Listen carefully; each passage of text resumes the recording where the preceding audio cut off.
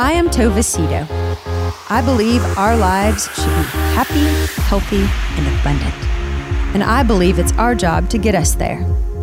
Every week, I will have inspiring, educational, and fun conversations that will help you live your very best life. Welcome to The Remedy.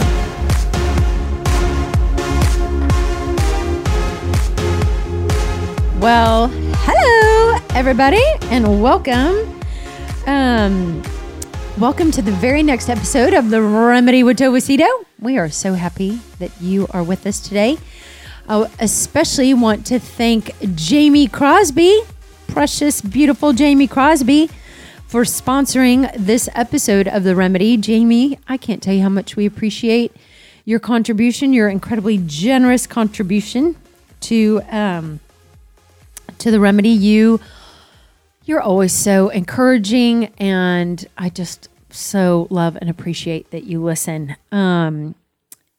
If you are interested in being a sponsor of The Remedy, it's super easy. All you have to do is go to tovacito.com and click on The Remedy, and then click on Make a Contribution. And every episode costs roughly $200, and but you don't have to. You don't have to contribute $200. You can contribute whatever you want. Sometimes people give more and sometimes people give less. But every little bit helps, and we just really, really appreciate it. And Kevin lives to see another day. Yeah. The lights stay on. Thank you. Thank you, Jamie, so much. Thank you, Jamie, very much. Okay, so we're a little bit late with this one. I wanted to do this one last week, but I've had the craziest week, Kevin. I was speaking at an event. I spoke at a fundraiser for a disability. I don't know what else to call it. Called Turner syndrome. Have you ever heard of Turner syndrome? I am not familiar with that. So there's this beautiful ministry called Leaping Butterfly Ministry. You can Google it to find out why they call it that. But it was a big, beautiful, such a first-class fundraiser to raise money and awareness for Turner syndrome. It's a disease that only affects females, and it affects everybody differently to varying degrees, but it was a beautiful event. So anyway, hopefully we're raising some awareness right now. Yeah. So that was an awesome event that I got to be a part of. And then I went on vacay. I went to Blackberry Farms. Have you ever heard of that? It sounds really familiar. I feel like I've definitely heard of it. Knoxville, Tennessee. Mm-hmm. I went to celebrate my dear friend Amanda Newhoff's 50th birthday. Did you drive or fly there? We flew. Okay. I would never drive to But you drove to Santa Fe not that long ago. Yeah. That's true. I do love road trips, but this was a quick, fast trip. So, went to Knoxville and had a great time there. And then I flew back, and then I went back to Houston to speak for Shrove Tuesday at a huge women's event in Houston. So, do you know what Shrove Tuesday is? I don't. Shrove Tuesday is the Christian name for like Fat Tuesday. Gotcha. It's the Tuesday before the Wednesday. I don't know anything Ash today. Wednesday. Like, I don't know Turner. I don't know Blackberry Farms. I don't know Shrove. So Shrove comes from the word shrive or shriven, and it's like an old school Catholic term that means like penance, like repentance. Mm-hmm. It's like the act of going to confession. Yep. And so I've done many times. You need it. Not in a very long time. I'm long overdue, let's just say. So Fat Tuesday is often, this Tuesday where everybody kind of goes crazy because Ash Wednesday is the beginning of Lent. Yep. The 40 days, not including Sundays, before Easter, where people typically sacrifice something or give something up. Plus no meat on Fridays. Yes, exactly. And so traditionally, like now people kind of blow and go on Fat Tuesday. Mm-hmm. But in the old school Christian Catholic way, it was this day of like this recognition of your sin. And so people would often go to the church on Tuesday to confess their sins before Ash Wednesday, before receiving the sign of the cross on their head. So anyway, it's really cool. In Houston, all these churches come together. These churches, Christian churches, come together to celebrate Shrove Tuesday with kind of a feast. And they asked me to come be their speaker, and it was sounds fun. An awesome event. Yeah. It was really, really fun. So I was at St. John of the Divine Episcopal Church. They were kind of the host of other churches that came to celebrate Shrove Tuesday. So anyway, all to say, it was a busy week. Yeah. My week was like the exact opposite. I couldn't get it together to get here. I barely got it together to get here problem. today. We just ran out of ones in the can. Yeah, usually we did. it's no big deal, but yeah, usually we have a few in the hopper. yeah, but we didn't have any in the hopper. Nope, the hopper was clear. So today I'm talking about Lent. I thought it might be good since we're entering the Easter season to talk about Lent. So you want to know what's funny? Growing up Mormon, we didn't talk about Lent. I don't know why. Well, boy, we did. Not in the Catholic background. No, the only person that I knew that was Catholic when I was growing up was my best friend, but she didn't even talk about Lent. So I didn't really hear a lot about Lent growing up. So Lent has been kind of this like season of preparation has been kind of new for me since like my 20s now I'm 48. So I've known about it for a while, but I've had to kind of play with it to see like, okay, do I give something up? Do I not give something? Like, what does it mean to me? You know, like how, because there's so many different versions of worship, celebration, traditions, you know, when it comes to Lent. Oh, yeah. So just, leading up to Easter in general, there's a whole lot that happens. There's a whole lot that happens. Okay, so I don't know if you know this, Kev, but the word Lent is an old English word. An old English word meaning spring. And as you already know, it's the period of like penance and abstinence observed by Christians. So it's 40 days, not including the Sundays. Right. So do you give something up for Lent? I haven't in years now. Yeah, I haven't either. My parents both do. They still do. My dad gives up alcohol every year. Really? A lot of people give up alcohol or sugar. Sweets, yeah.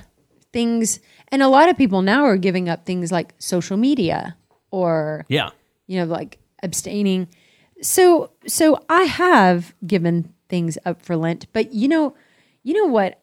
And then I just stopped because it wasn't, I thought, okay, if I'm going to give something up, if I'm going to do something, I want that thing to bring me closer to Jesus.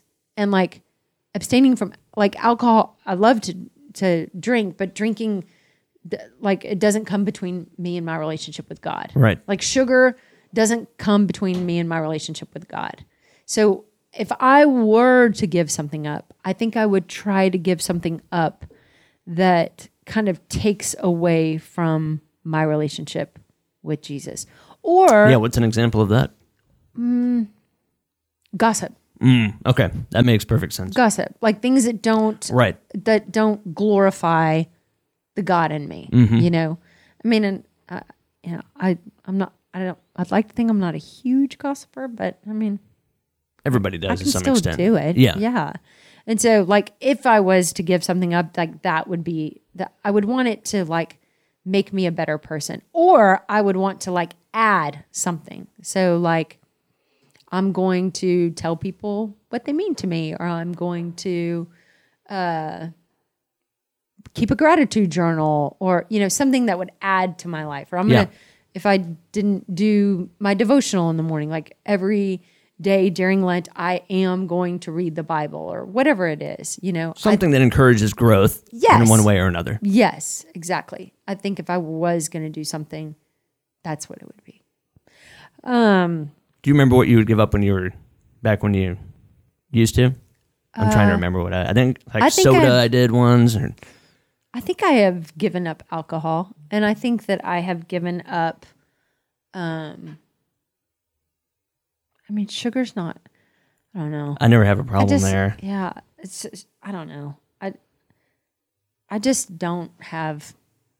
haven't really ever practiced. I think maybe I tried alcohol but then I would be like out and I'd be like, who cares? And that's my biggest vice. And I'm like, I don't want to stop doing that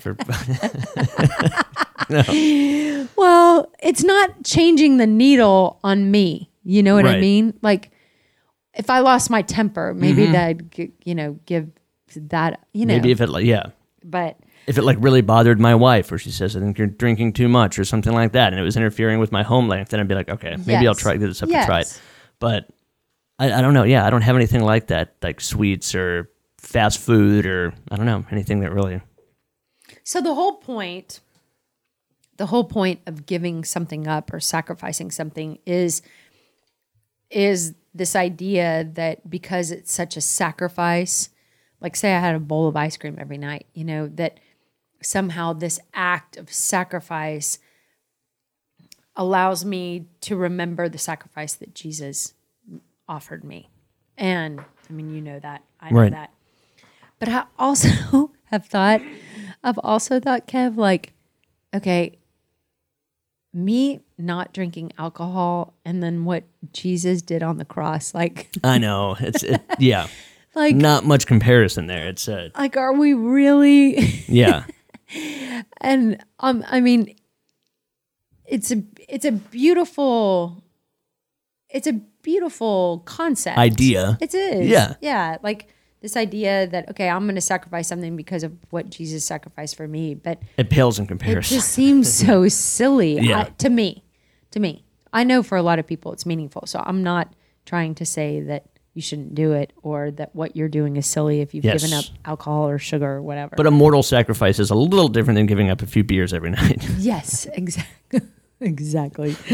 So I did write down, I thought it, Lent, even if you don't give anything up or even if you do, like I think Lent is so much bigger than that. And I think it's kind of like Christmas. We did a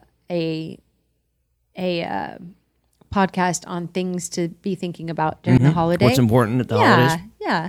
And so I thought we could talk about that as it pertains to Easter. So to me, Easter is what Christianity is all about. It's the big deal. It is. It is. Yes, Jesus had to be born and Christmas is a big deal. But if Jesus hadn't died and been resurrected, there would be no story. Right. Like the fact that Jesus rose is the story. That's there's the climax. That's the big yeah. It is because there are people who have spoken prophecy. There are people who've been great teachers. There are people who have seen visions. There are people who are great preachers and have given great sermons. There's even people who've witnessed miracles, or seen miracles through the prayers or whatever. And so I'm not discounting what Christ did because what he did and what he preached and what he said was infinitely bigger and greater and more important than anybody else who's ever lived. But the thing that sets him truly apart is the fact that he rose again. Yeah. Like he died and came back. If you're a follower of Jesus, everything leads up to that point. Yes. The resurrection is the story. So it is a time to... It's an opportunity to reflect.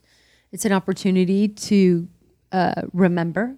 It's an opportunity to consider things in your own spiritual life, your own spiritual path that maybe you want to grow or change or be different.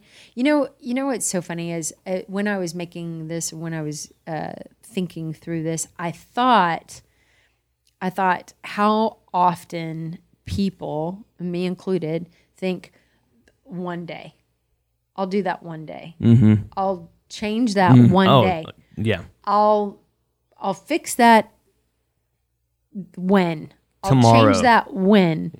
And we do this in so many parts of our life, whether it's giving up a bad habit or starting a diet but I mean, there are so many things that we know we should change or we should do, and we just keep putting it off.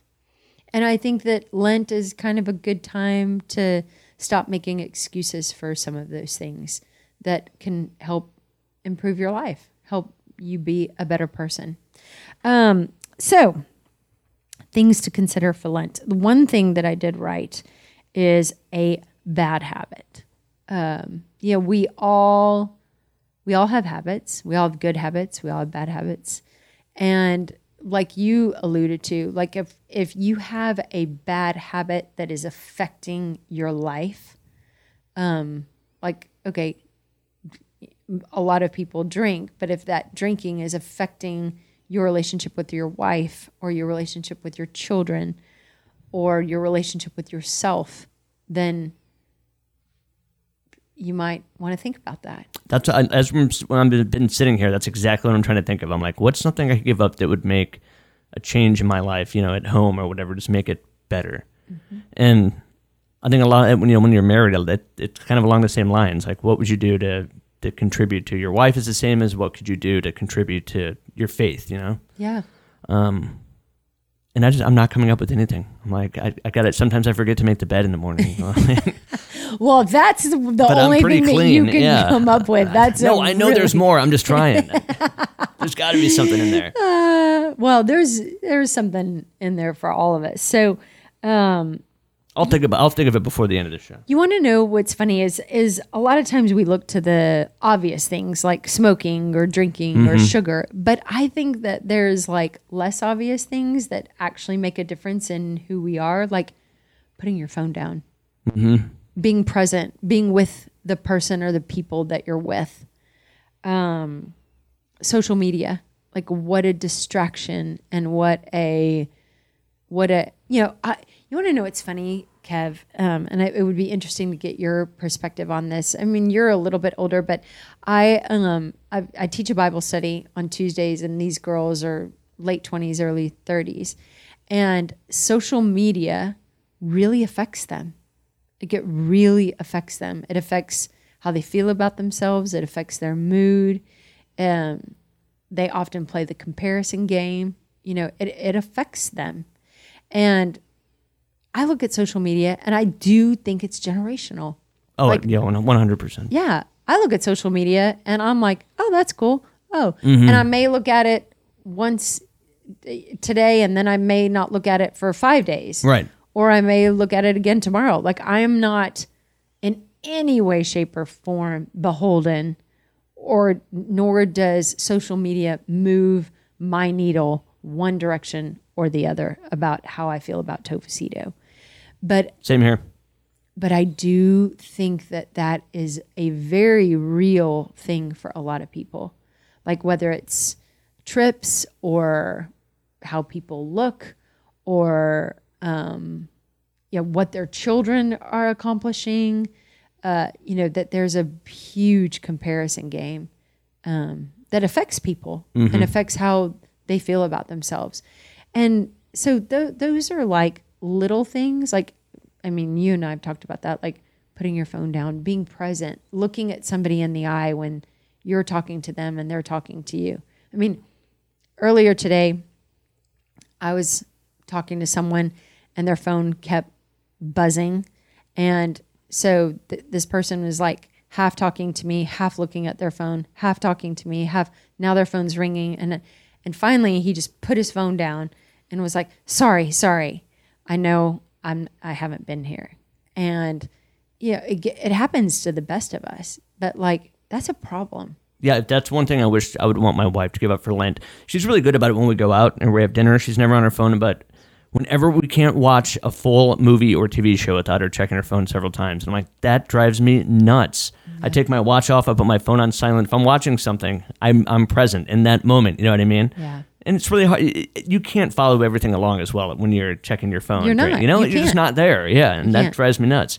Last weekend when I was at Blackberry, I left my phone in the room at the hotel for hours. And do you know how happy that made me? That was great. Like hours. See, that would still make me anxious, I have to admit. No. It's, you know what I think it is, Kev? I think it's a practice.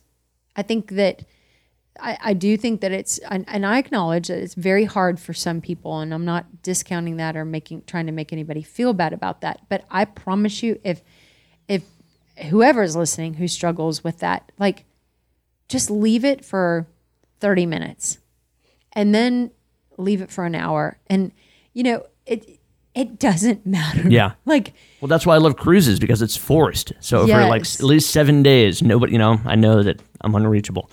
Unless you're one of those people who wants to go and buy like the data Wi-Fi package or whatever and all that. I'm like, no, I'm gonna have it off the entire time. You're with the people you love. And that's great because it's forced. But like intentionally leaving it at home for a day or something, that would be tough. Yeah. And P.S., I lived 27 years without anybody being able to find me or reach me or text me or maybe 35. I don't think I texted for the first time until I was like 35, you know? I don't think I did until I was 18. Yeah, I made it. Yeah. Everybody is fine. And you know what? Like, I remember years ago, we were on, when I was married, we were on a ski trip, and we had left our kids in the hotel with a babysitter. We went out to dinner, and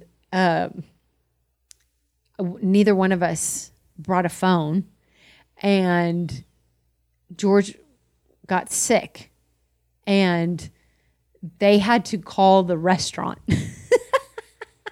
Like, they had to call the restaurant. Like, they had to actually come and say, we have a phone call for Tovacito. Yes. They're like, is this a Cito?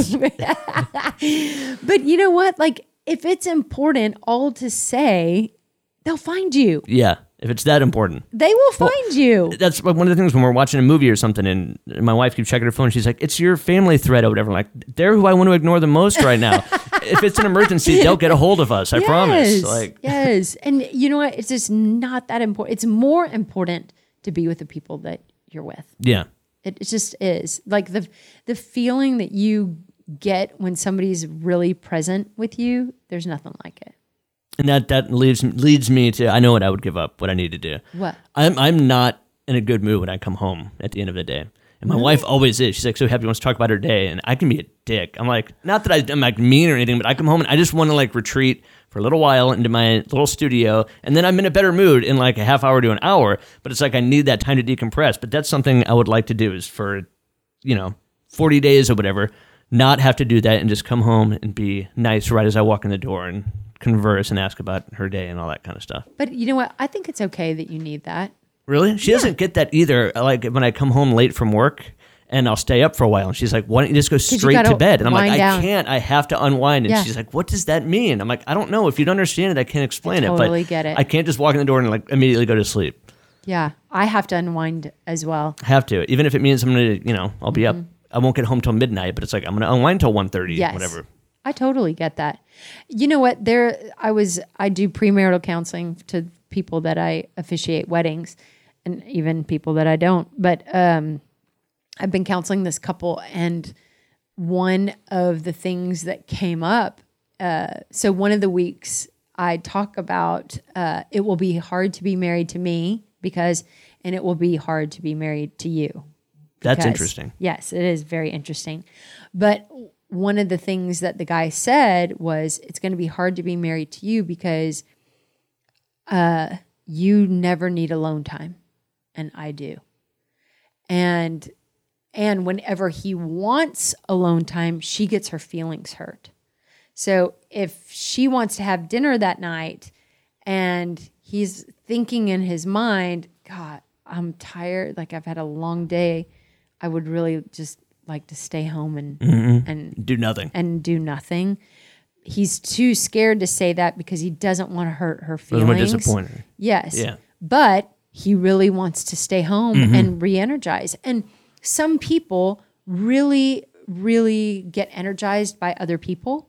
And some people, their personality is they energize by being alone. And it's not personal. Like, it's just is what it is. And so, like, I was like, okay.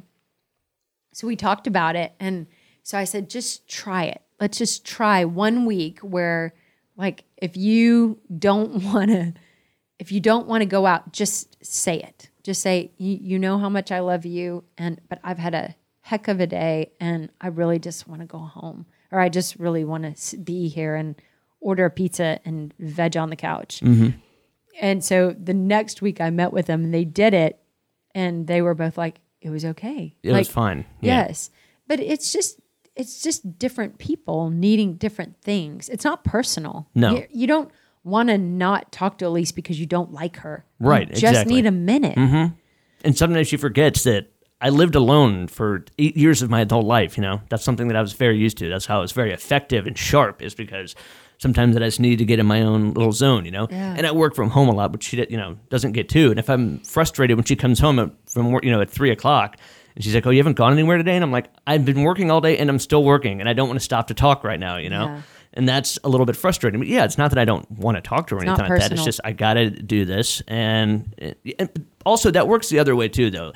If you're someone who does that a lot and says, "I don't want to go out, I just want to stay at home," and you do that a lot, and maybe she says, "I really want to go out," and even if you don't feel like it, you do anyway. Sometimes like you end up having a really great time. Well, it's a balance. It's a balance, exactly. It is a balance. And so that's easy for either person to lose their balance with the other. And that's that's why relationships are good for us, Yeah. right? They challenge our balance.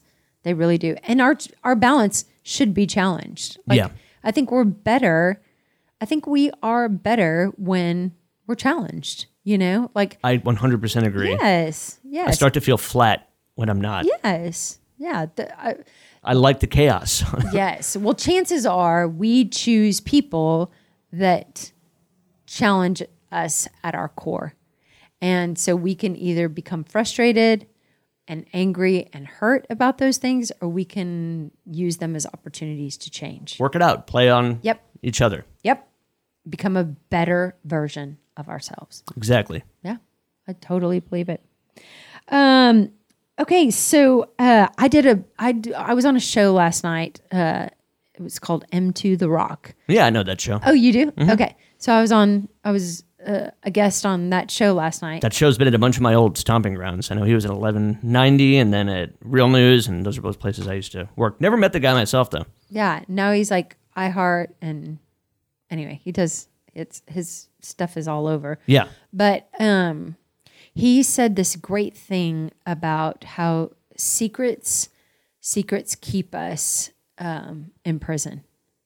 And I was like, it's really true. Like, if we have secrets or things that we're afraid that somebody might find out or might know about us, like if they knew this about me, they probably wouldn't like me or they probably wouldn't approve. I think that Lent is a really good time for us to think about those things. That's an area I'm good. I have no secrets. I don't have any secrets either. Even when I think of something that's like, oh God, I'm ashamed of that, I would never want to tell Elise about it. I end up doing it just because I don't want to worry. I don't want to even have that in the back of my mind as some form of guilt or confusion. You know what I mean? So I was just blurt everything out. Yeah. So she knows way more than she wants to, I'm sure, about me. Yeah, but you know what? I'd rather know way more than ever be surprised. And not that I think that you have to reveal everything from your past or, Yeah, which I end up doing. And it's like, I'm not proud of that stuff, but I don't want to have, I don't want anything to like fester or get pushed down. Yeah. Well, I think secrets cause problems. Absolutely. And I think if you have secrets, it's even if you think it's not causing a problem, it's causing a problem. Mm-hmm. And so I think Lent is a great time to fix your secrets, to stop having them.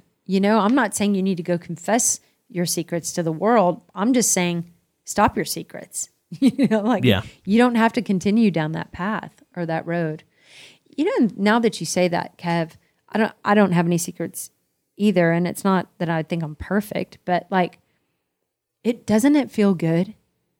Like it feels good to not have secrets. Because everybody has ups and downs. Like even with my mom, we'll meet and go to lunch. She's like, how is everything? I'm like, well, I don't know. I've been depressed the last few weeks and been drinking too much.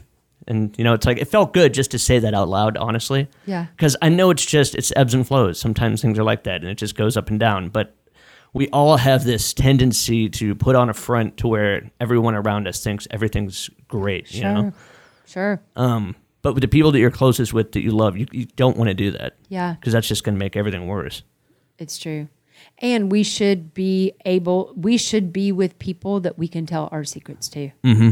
We should be friends with those people. We should be intimate with those people. Like, that's who I want to be with. Someone who will love me even when. Yep. Even when.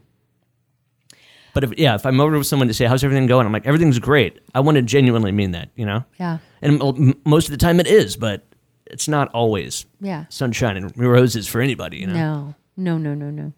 In fact, this woman that was at my house yesterday for counseling, she's going through a difficult time. And she said, what do I say to people who ask me how I'm doing? She was like, because every time somebody asks me that, I say I'm fine or good. And she was like, but I feel miserable. Like things are not fine.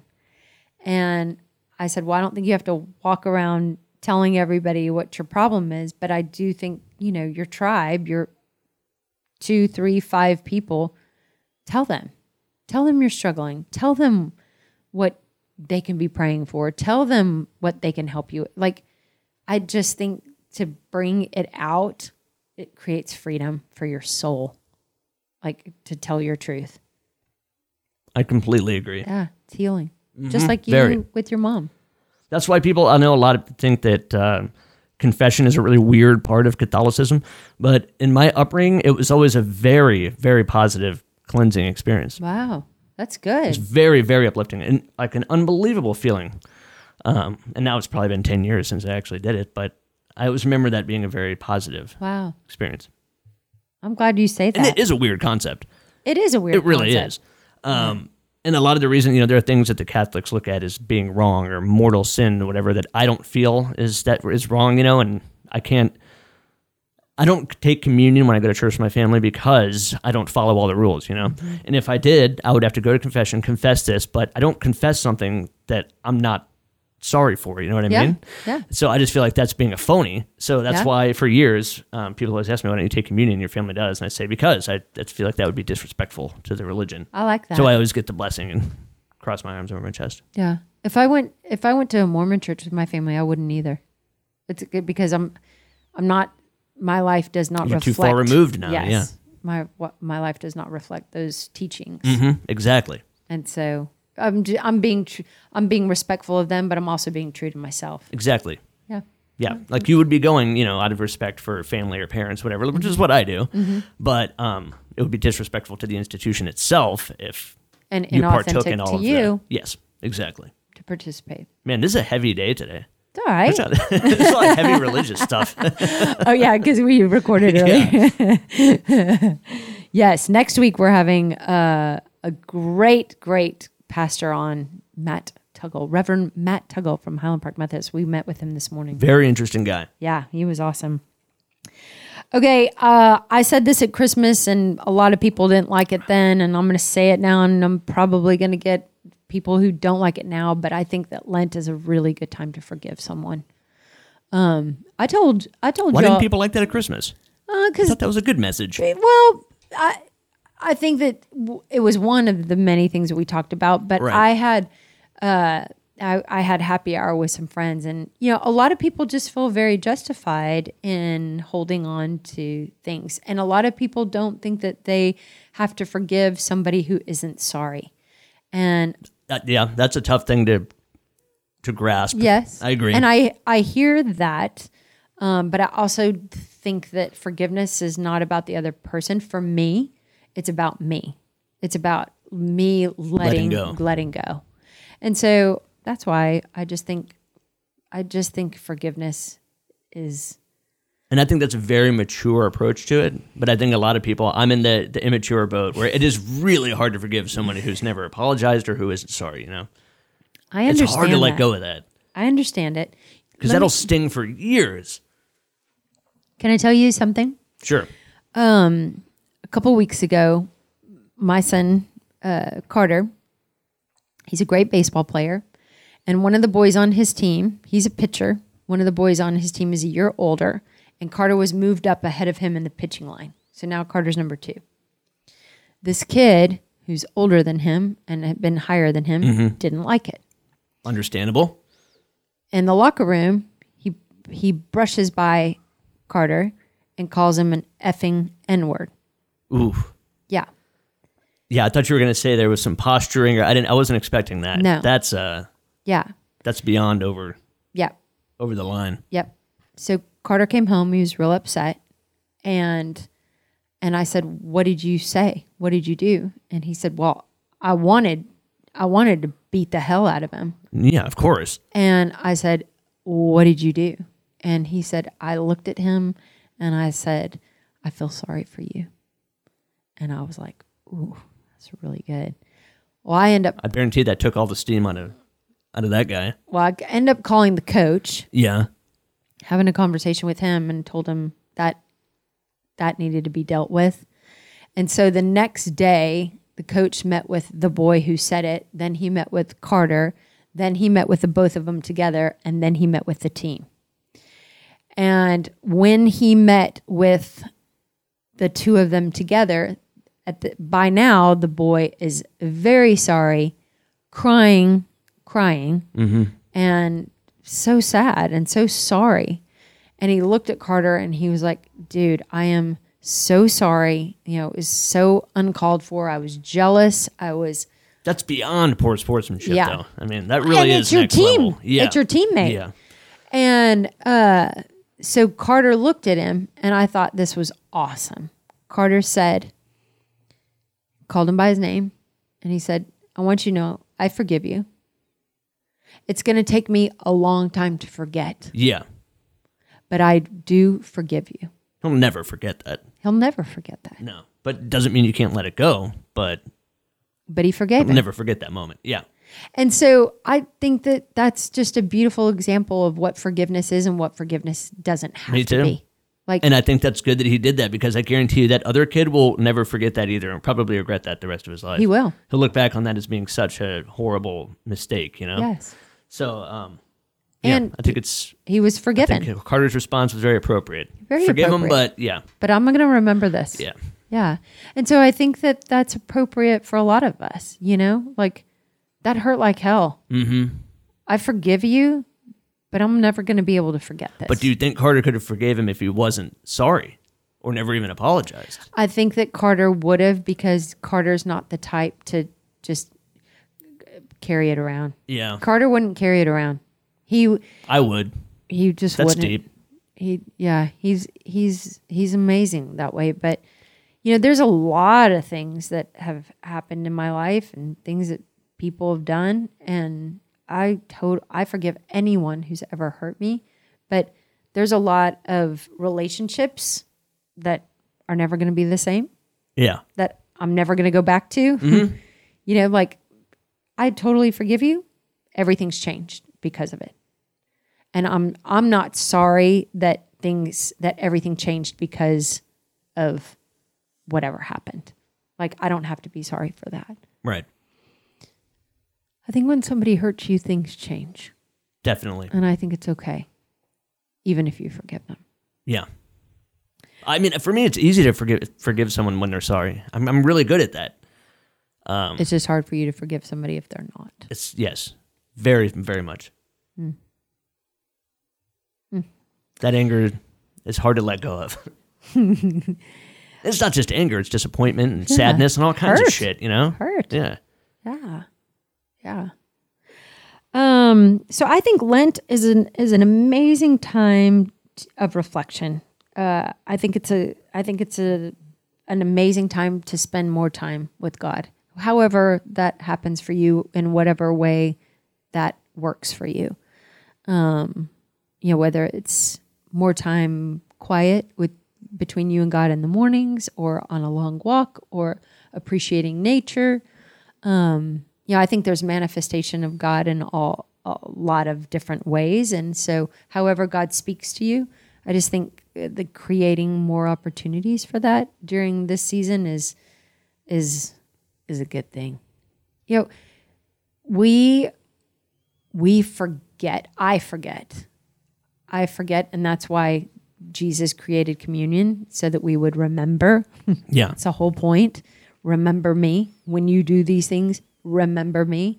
It's more literal in Catholicism, but Jesus, we believe that bread has literally been transformed into his flesh body and blood, and the blood right in front of us. Yes, which is odd. But well, I can say that because I grew up. Yeah, and you know what? I don't even know what I believe about that. I really don't even think it matters. I don't either. I think the important thing is Jesus on the night before he died. I'm thinking about the things that I would say probably, okay, if I know I'm dying tomorrow, I'm going to say the most important things tonight, today and tonight and before I die. Like every single thing that comes out of my mouth is probably going to be really, really important because these are my last words, right? So some of Jesus' last words were the Last Supper, where he introduces this concept of communion, where you remember him. You remember him. And Jesus did that because he didn't want us to forget. And why? Because it's so easy for us to forget. It's so easy for us to forget what Jesus did for us. It's hard to even imagine because we're so far away. I mean, not only in time and space, but like... That just means his plan worked. Yeah. We all remember it. So true. It's so true. So I just think that Lent is a really unique time to remember him. I think that Lent is a really cool time to show up for people. To show up for people that you love. One of the things when I wrote this down, I thought, man, my friends show up. Like, my friends totally show up. Good, bad. Like, if I'm speaking somewhere and they can come, they're coming.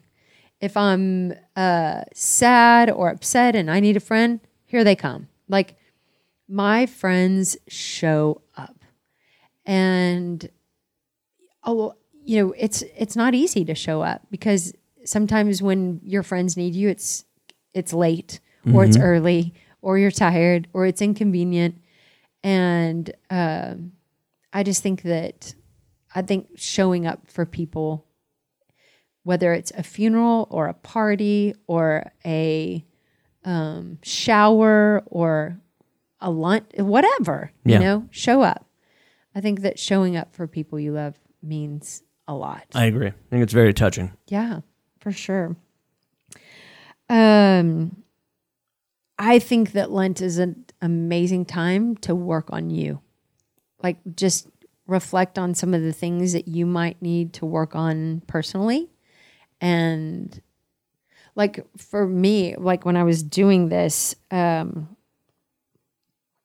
I thought about like the things that I have had to change or the things that I have had to work on, like the things that come natural for me. Like years ago, I mean, I still can be feisty and have a temper, but it's way, way, way, way better than it used to be. Dialed back. Oh yeah, way dialed back. I used to react a lot more than I do. But when I first started talking to Janice about this, I would tell her something about it, and then I said to her, but you know what, I'm Spanish, it's just in my blood. And she like bursted out laughing, and she's like, yeah, you can't use that as an excuse. That's ridiculous. Yeah, you don't have Spanish blood, you just have blood, and that's a learned behavior. It's like someone saying, well, I like whiskey because I'm Irish, it's in my blood. Yes, that's a perfect example. And those are just excuses that was just an excuse for my bad behavior. I don't know though. I've dated some Latina chicks, and they are the most explosive and reactive. I mean, I'm telling you, there's something. Well, it's because we've learned it from our families. Latin families are typically pretty emotional and dramatic, right. But there's no biology, but there's no. Yeah, I see. No, it's a learned behavior from our ancestors. That shit's been passed down from generation. That's how that happens. Okay. But it's a real thing. Yes, or Italian, or I mean, that's a generational issue, but that didn't come from our blood or our God. Right, behavioral, not genetic. Yes. So that's just an example of like something that I've had to work on, like not reacting. And even my kids would tell you like how much I have changed. Better. I'm way more like, if something or someone upsets me where I used to react, I tend to just now get a little quiet. And it's not because I'm pouting or ignoring you. It's like I seriously go into myself and get control. Yeah. Kind of like a cool down period. Yes. Yeah. And I'm like, okay, how do I want to respond to this? And what part of this is them and what part of this is me? Yep. Like what part of this trigger or reaction is my insecurities or my fears versus them? So, that's just one thing. I have a million things I need to work on, but that's something that I'm always working on, is responding versus reacting. And I don't know. I just think that Lent is a great time to just, we all have things about ourselves that we don't like.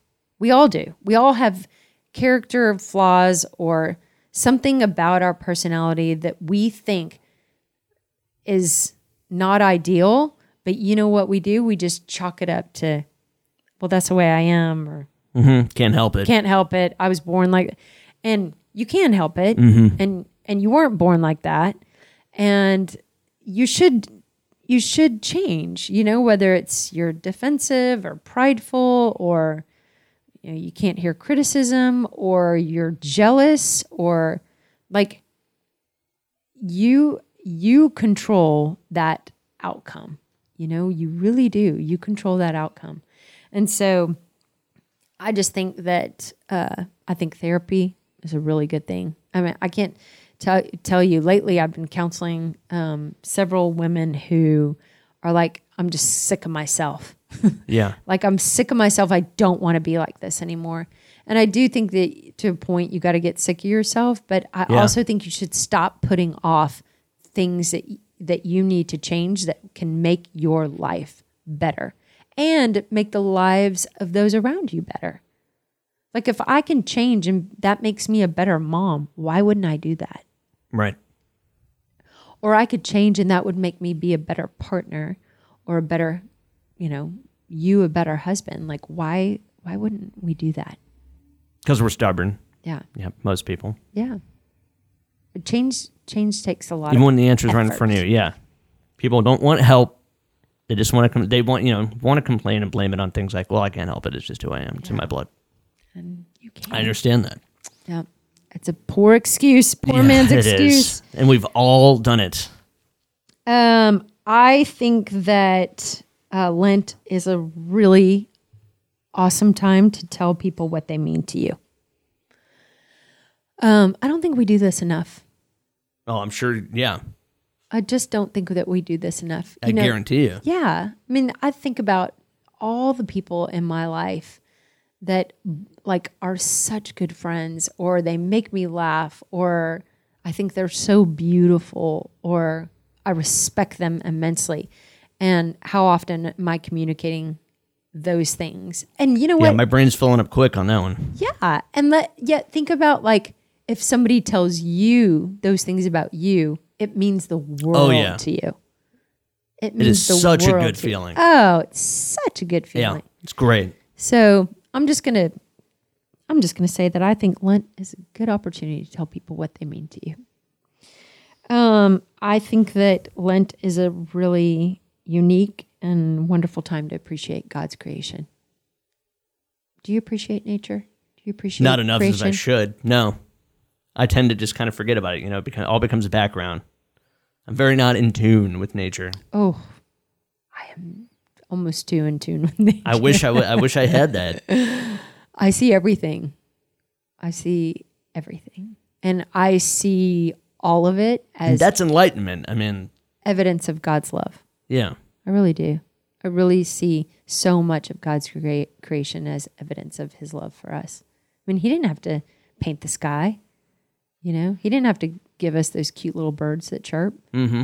And yet, do you hear that one right now? Yeah, that was weird. Where'd that even come from? I'm like, wait a minute. Interesting. I just hope that came through the mic. I'm like, well, I heard it on my headphones. Yeah. So, there you go. There you go. This is the last one. I think Lent is a great opportunity to be kind. Like, isn't it funny that some people just have a hard time being nice? Yeah, I don't really understand that. I don't understand that at all. I think people like you and I are too nice. No. Not that you can be too nice. I don't know. I'm like, no, we're not too nice. I can be too affable. I don't know. No, but you know what? I love and appreciate that about you, Kevin, is I always know what I'm going to get. Yeah, I feel the same way. The people who aren't like that and they're unpredictable or you don't know, like sometimes they're going to be in a good mood, sometimes they're not. Those people are not enjoyable for me. I could not agree more. Yeah. Oh my God, I hate that. Yeah, it's not a good feeling when you don't know what you're going to get. And those people do need to work on that because it's... Work on it. Yeah. Smile. Fair to Give others a compliment. Around you. Oh my God, this one guy I worked with in radio just popped him. Yeah, it was exactly that way. Some days it'd be totally cool, and then some days just wouldn't say a word to you. I'm like, really? What is that? I don't know, but people who have that need to work on that. Yes. Because it's just a much... Yeah. I've had a boss like that, and that's really tough. Bosses are like that. And I've never been like that as a boss. If I've been a boss, I'm consistent. Same here. Yes. You need to be consistent in your behavior and your treatment towards other people. And Lent is a good time to practice that. In fact, if you are a boss, I'm going to challenge you to just be kind to your people. Just be kind to your people. Give compliments. I love that challenge. Yeah. Know their names. Mm-hmm. Give them a compliment. Tell them they're doing a good job. Give them some acknowledgement of their work, God, it feels so good when somebody tells you did a good job. Yes, and it's the worst feeling when you're really bending over backwards and getting no acknowledgement or recognition. Nothing. You get nothing back, yeah. It's hard. It is. So, I want to wish everybody a very happy Lent season and challenge you. Like, don't just let this go by. Don't just let this go by and not mean something. Like, I don't know. Making this list made me more thoughtful about what I want to do over these next Definitely 40 made days. me think. And you know what I think? I think it's an opportunity to create new habits. Like, create new habits. Like, maybe this is the start of, like, maybe you can be kind even after Easter. Good habits. Yes. Don't take up smoking or something. Yes. So have a great week, and we'll see you next Monday.